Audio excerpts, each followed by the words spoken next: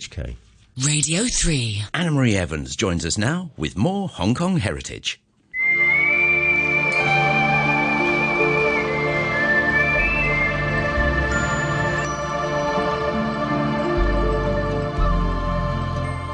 Hello and welcome to this week's Hong Kong Heritage.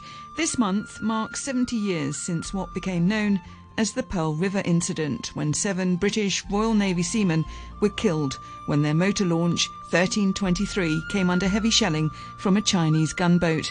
In 2003, I interviewed the late Gordon Cleaver, who at just the age of 20 had to take command of the motor launch and bring it back to Lantau. This week I play part of that interview with Gordon Cleaver, but I also talked to John Fleming, who came to Hong Kong in 1952 alongside Gordon as young Royal Navy recruits. John still lives here and a couple of months ago celebrated his 90th birthday. He starts by telling me about when he first arrived and lived at HMS Tamar. Well, I arrived in Hong Kong 1952 on the one of the troop ships, Empire Halliday, sailing from Liverpool. And we arrived here in March, which was, the weather was quite good at that time. So you arrived in 1952. What were you, about 19 years old? Actually, I was 18. Yes. And to me, it's the first time I've been to the Far East, so it's quite exciting. So where do you come from in England? Well, I come from the naval port on the south coast of England, which is Portsmouth. Now, of course, there's not so many ships there, but at one time there was battleships there and aircraft carriers when we had a Royal Navy. And what made you join the Royal Navy? Well, actually, I think because it's in the family. My father, he was in the Royal Navy, and my brother was in the Royal Navy, so I just followed suit. Quite apart from that, it was a job. It was a regular income, and at the same time, I'd get the opportunity of seeing the world, and they paid me for it. And it turned out to be actually the correct choice. It was a wonderful choice. So you joined at what age? 15 years and 4 months. Age of 18, you arrive in Hong Kong. Can you remember what your first impressions were? Well, I wasn't impressed, to tell the truth, because in 1952, air conditioning had not yet arrived. We were based at Tamar, which was Nissan huts, and there was just 2 fans in the ceiling, clonk, clonk, clonk, during the night to keep cool. There's not much activity in Hong Kong itself. There were some nightclubs in Central, which was beyond our financial means. But there was Wong Chai, the red light district, and that was Jaffa Road and Lockhart Road, and that was full of bars. But in those days, although it was well lit, it wasn't as lit as it is today with the neon signs going across the road. In those days, signs going across the road were banned because of typhoons and the danger to people. But there were the girly bars there, and they did a roaring trade when the American fleet were in from... Because 1952, you're arriving in the middle of the Korean War. The Korean War, so we had the American fleet in and the Australians, so they did quite a good business. But were things quite tense? Were there major security issues for you within the Royal Navy here? Well, not really. The Korean War didn't really affect us here in Hong Kong. There's no worry at that time of the Chinese coming over the border. So, no, things weren't tense. We were quite relaxed here. In fact, they came here for their hour and hour, Western recreation. Who came? The Americans. They'd come down from Korea for an hour and back to war again, sort of thing. So when you first joined the Royal Navy and when you're first in Hong Kong, describe what your duties were. Well, actually, I was assigned to the Hong Kong Flotilla, which was based on HMS Tamar. And our job, these were small gunboats, by the way, 80 foot long. And our job was to assist the police in anti-piracy, immigration and illegal immigrants. That was really our main duty. But as a sideline, of course, we were, if communist warships came down the Pearl River, then, of course, we would take photographs. But that was unofficial, really. And when we're describing HMS Tamar, of course, the ship Tamar is still, it lies beneath Victoria Harbour. HMS Tamar was, in fact, a base. The area would now be used by the PLA, amongst others. That's correct. The original HMS Tamar was a Hawk, which was sunk during the war. And then when we took Hong Kong back in 1945, the army barracks, known as Wellington Barracks, the army didn't want it because it was so dilapidated. They didn't want it, so they gave it to us. And this then became the HMS Tamar Naval Base, which consisted mainly of Nissen huts. There was only 3 actually brick buildings in Tamar. So Nissen huts were made out of what? Metal? Oh, the Nissen huts, yeah, corrugated. So it's corrugated metal, yeah. So quite hot in the summer? Very hot. What we had with these 2 fans, which of course drove the hot air back down onto you, which weren't very satisfactory. So what did you do? What was your job? Well, my job actually, because I was on the gunboats, the gunner was looking after the ammunition and everything. Another one was upper deck, which is washing down all the paintwork, things like that. Another one was the lower deck, cleaning the lower deck. Another one was looking after the captain, the sort of steward. And then we had 2 stokers on board, and also... So when you say 2 stokers, in 1952, how was the gunboat actually, what were you using to fuel the engine? Well, actually, we called them stokers in those days, but yes, we had 2 diesel engines. And now, of course, nowadays they refer them to as engineers. Right, okay. But in our day, there was a stoker, leading stoker, PO stoker. There were stokers, which was to carry off from the old days of using coal. Yes, you'd have been stoking the fuel. You'd have been that very arduous job of loading the coal when it was steam-driven. But by the time you're arriving in 1952 here in Hong Kong, it's diesel-engined gunboats. Give me the sizes again of these gunboats. Well, there was 10 in total, and 4 of them were on loan from Australia, and they were 80 foot. We had 6 that were shipped out from the UK, and they were 75 foot. But the Australian boats were far superior. And on board, what sort of ammunition would you have had in terms of weaponry? Well, initially when I arrived, we had a Bofors, which was 40 millimetre, which was an anti-aircraft gun. And on the stern we had an Oerlikon, which was 20 millimetre, designed for what they assumed would be an air attack. But then, within a few months of my arrival, they reconsidered and they changed this to an anti-tank gun, which was a 6-pounder, because they considered then that we would probably, if any attack come, then it would probably be from the sea, as far as we were concerned. Therefore, they changed from the Bofors to the anti-tank gun 6-pounder, which was automatic, by the way, automatic loading, and also is hydraulically controlled, something like a joystick on the airplane to turn it left and right and up and down. It's hydraulic, so it's quite modern. These gunboats in 1952, did they date back to the Second World War? Oh, yes, before the war. In fact, 2 of the Australian boats, 1323 and 1329, were in service before the war in Australia. So how many gunboats in total? How many were in the flotilla? Well, total, as I say, we had 4 Australian, 6 UK, so there's a total of 10. And the 4 Australian were manned by British Royal Navy, or did you also have Australians with you? No, they were totally British. Yeah. Simply the patrol boats were handed over to us, and we did the crewing of them and renewing the engines and maintenance and the guns and things like that. What would your hours have been?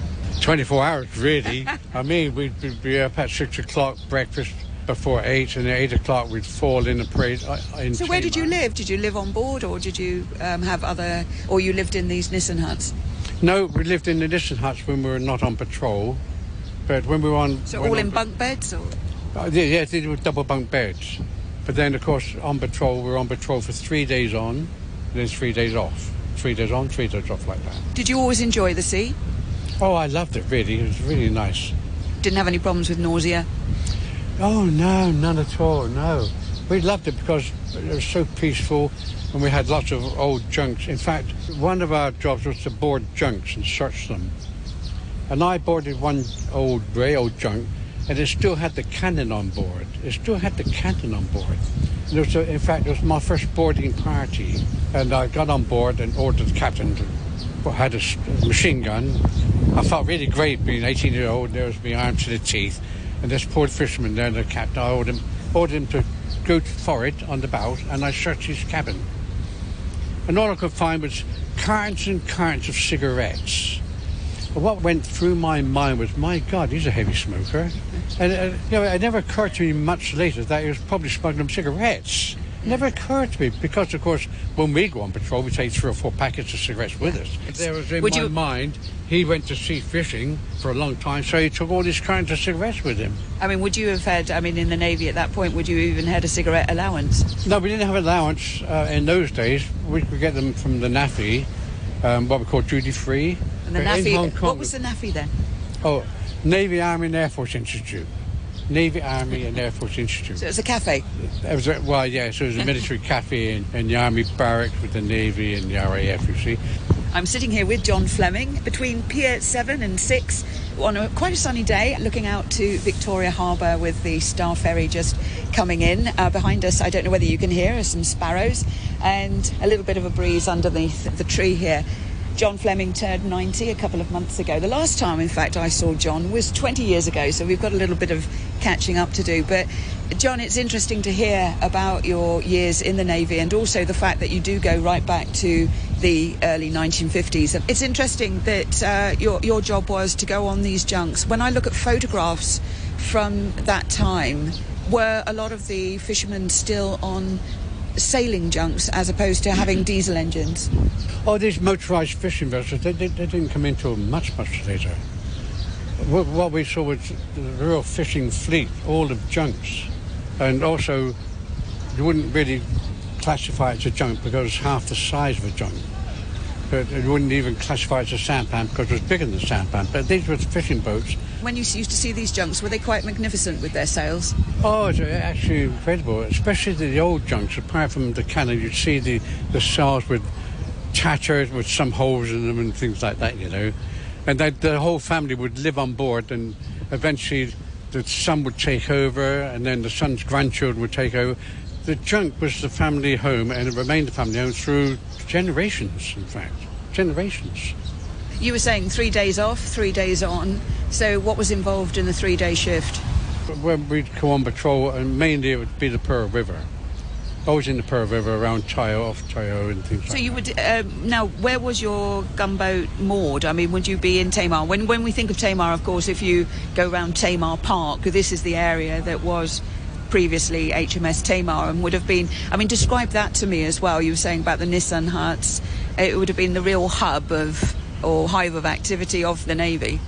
Well, yes. Well, actually, obviously Tamar was on the shoreline.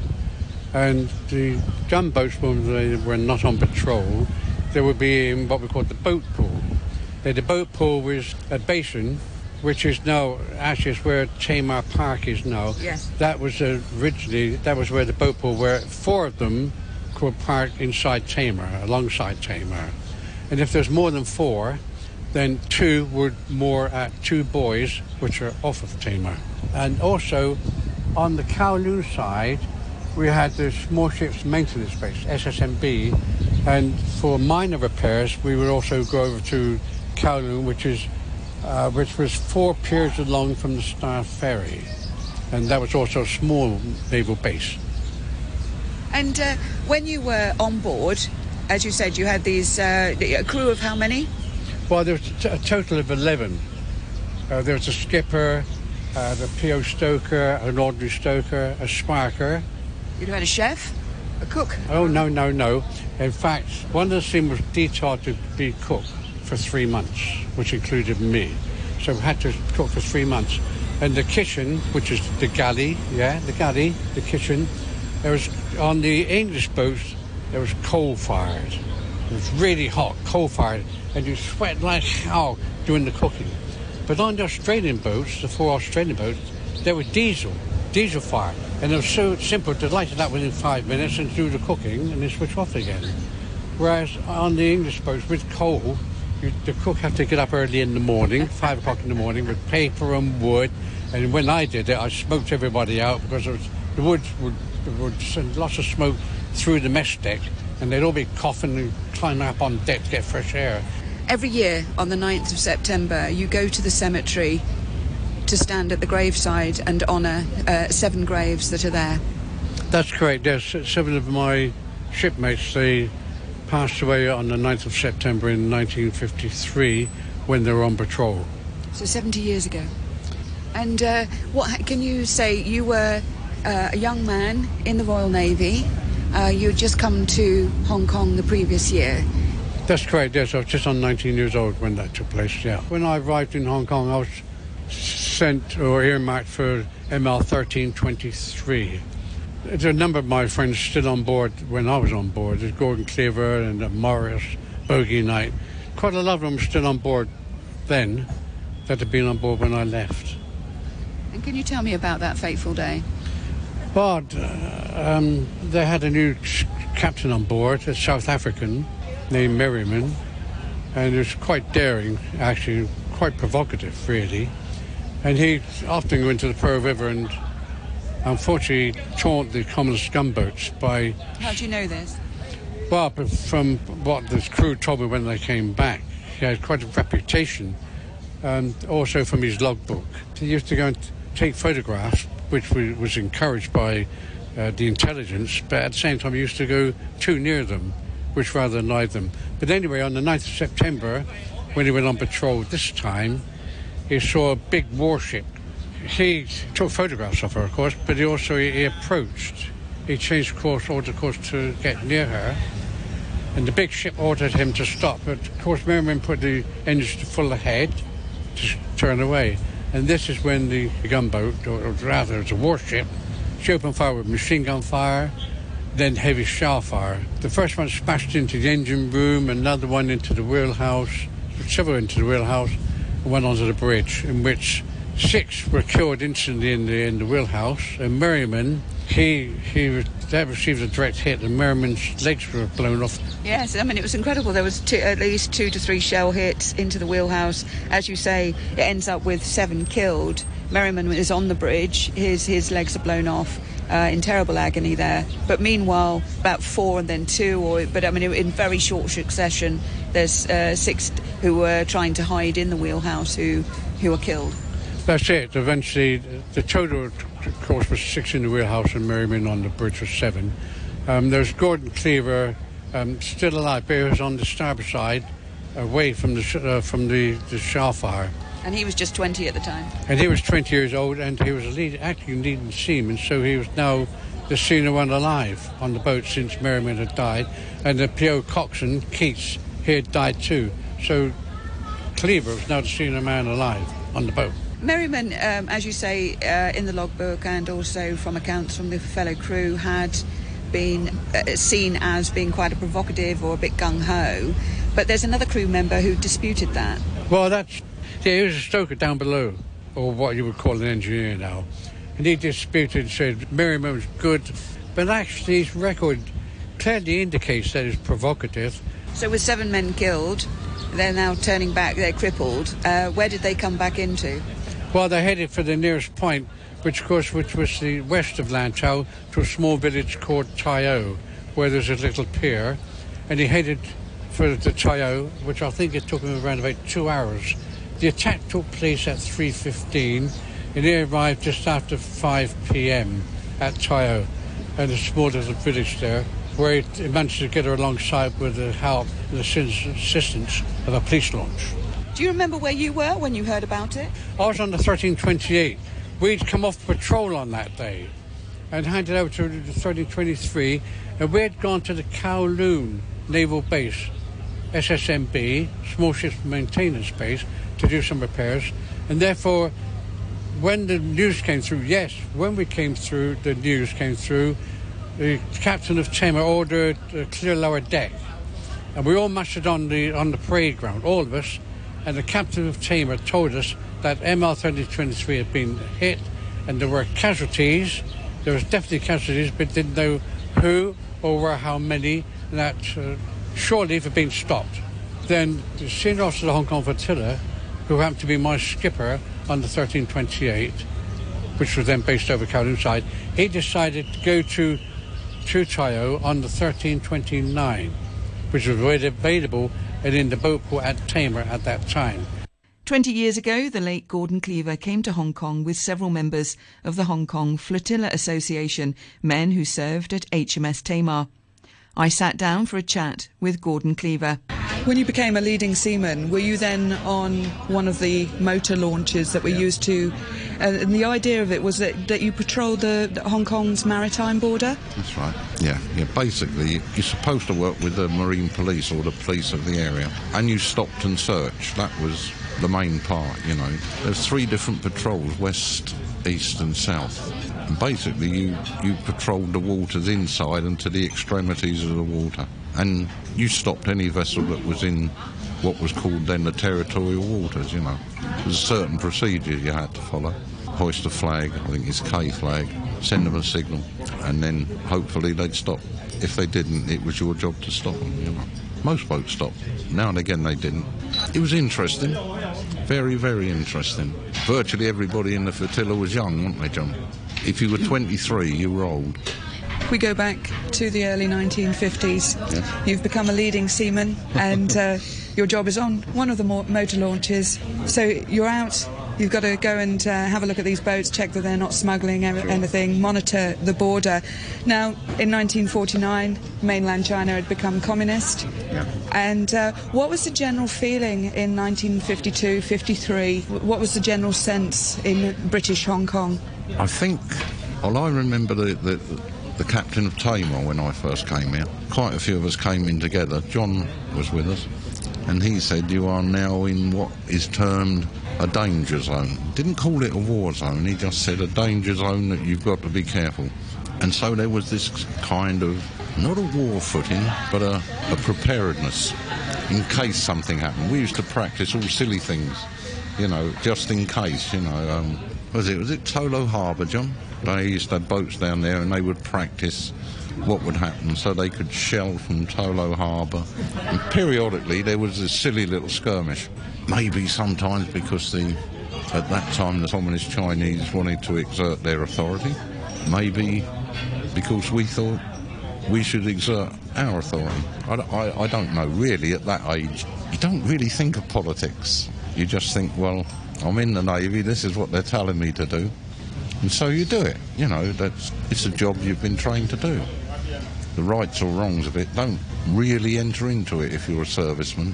You just do as you're told. So you carry guns on board the motor launch? Oh, yeah. First of all, we had a Bofor at the front and an Oerlikon at the back. And then they changed the Bofor for a 6-pounder, which is a much heavier gun. So on one of these motor launches, you'd have had a captain, and then how many crew? You'd have had coxswain, leading hand, 6 seamen, 2 stokers and a telegraphist. What's that, 11, John?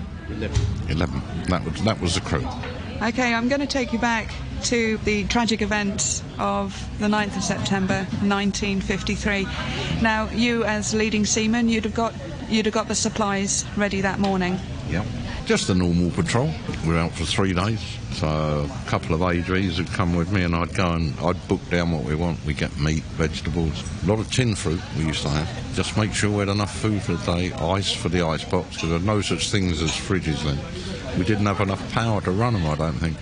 We used to get ice boxes. If we ran out of ice on patrol, we'd call in at San Miguel's Brewery and they'd give us a few blocks of ice to stuff in the bottom, you know. Just ice and no beer? No beer. No, that was taboo. In those days, you weren't even allowed a tot of... Was it 21, John, before you had a tot of rum? You know, no one was allowed... They used to get a tot of rum, but only if you were 21. And then what we did that day, about 10 o'clock, I suppose, normal time, left the boat pool. We had to dress up in all whites to leave the harbour because quite a few naval ships in then, and each naval ship had to salute the other one, and the junior ship always salutes the senior ship. Well, when we went on the patrol, we were the junior boat in the flotilla, so therefore we were about the junior boat in the Far East Fleet. So we saluted everything that moved, you know, and it had a white flag on it, you know. We didn't walk around here. Yes, sir, thank you very much. Tell me, the motor launch was heading out of Hong Kong Harbour? Yeah, out past Green Island, and up the outside of Lantau, between Lantau and Chung Chau, and round the top end. Not done very often. Most of them out Green Island and through past San Miguel's Brewery to Castle Peak that way, but we went out that way. I don't know why we did it, but we just did it. And we were cruising out there that afternoon, you know. And that's our want, I think.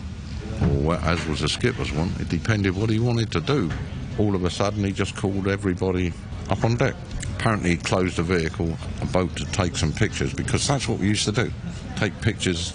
Seems crazy now, when you think it. Take pictures of anything entering up the Canton River, which we thought might be useful to naval intelligence, or, you know, whatever it was, military intelligence. And we would do that. And this day, something went wrong. What it was, I don't know.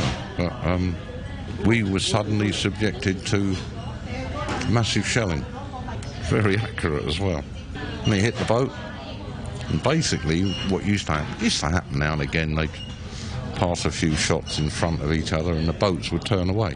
And I think the first initial burst, his first reaction was to turn away from the trouble. You must not, in those days, didn't want any confrontation. Because it's obvious, you know, if you look at the size of the new territories and Hong Kong, if the Chinese communists at that time wanted to, they could have walked over the top of it and basically, what the heck, he couldn't have stopped them, could you? And so, though there was a certain amount of trying to gather this information and put in on the show of force, I believe, he didn't want confrontation. And it happened this day. And we got hit very, very severely.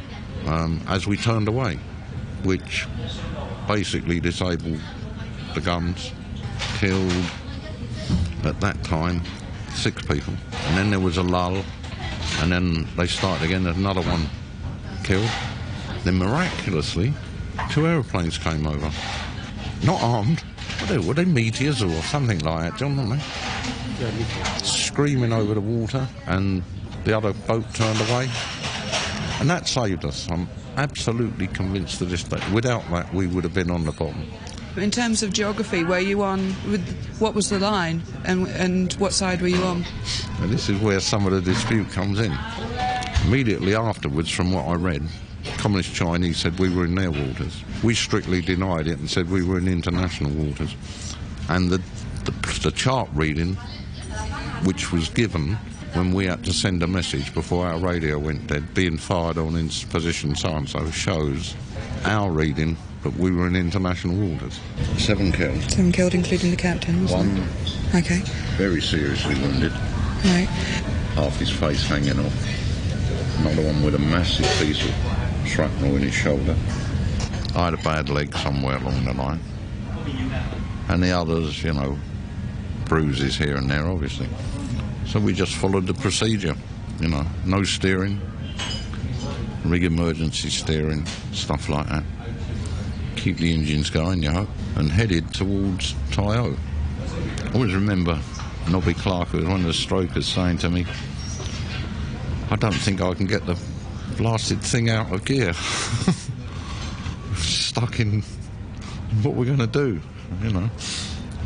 We'll run it on the beach if necessary, you know, not very interested as long as we managed to get it out of gear. And I suppose a mile, John, maybe, from Tai O, the police launch come out. We managed to stop the engine because we would have just dragged it, anyway, and he shunted us. We went in close to Tai O Pier and they shunted us against the jetty.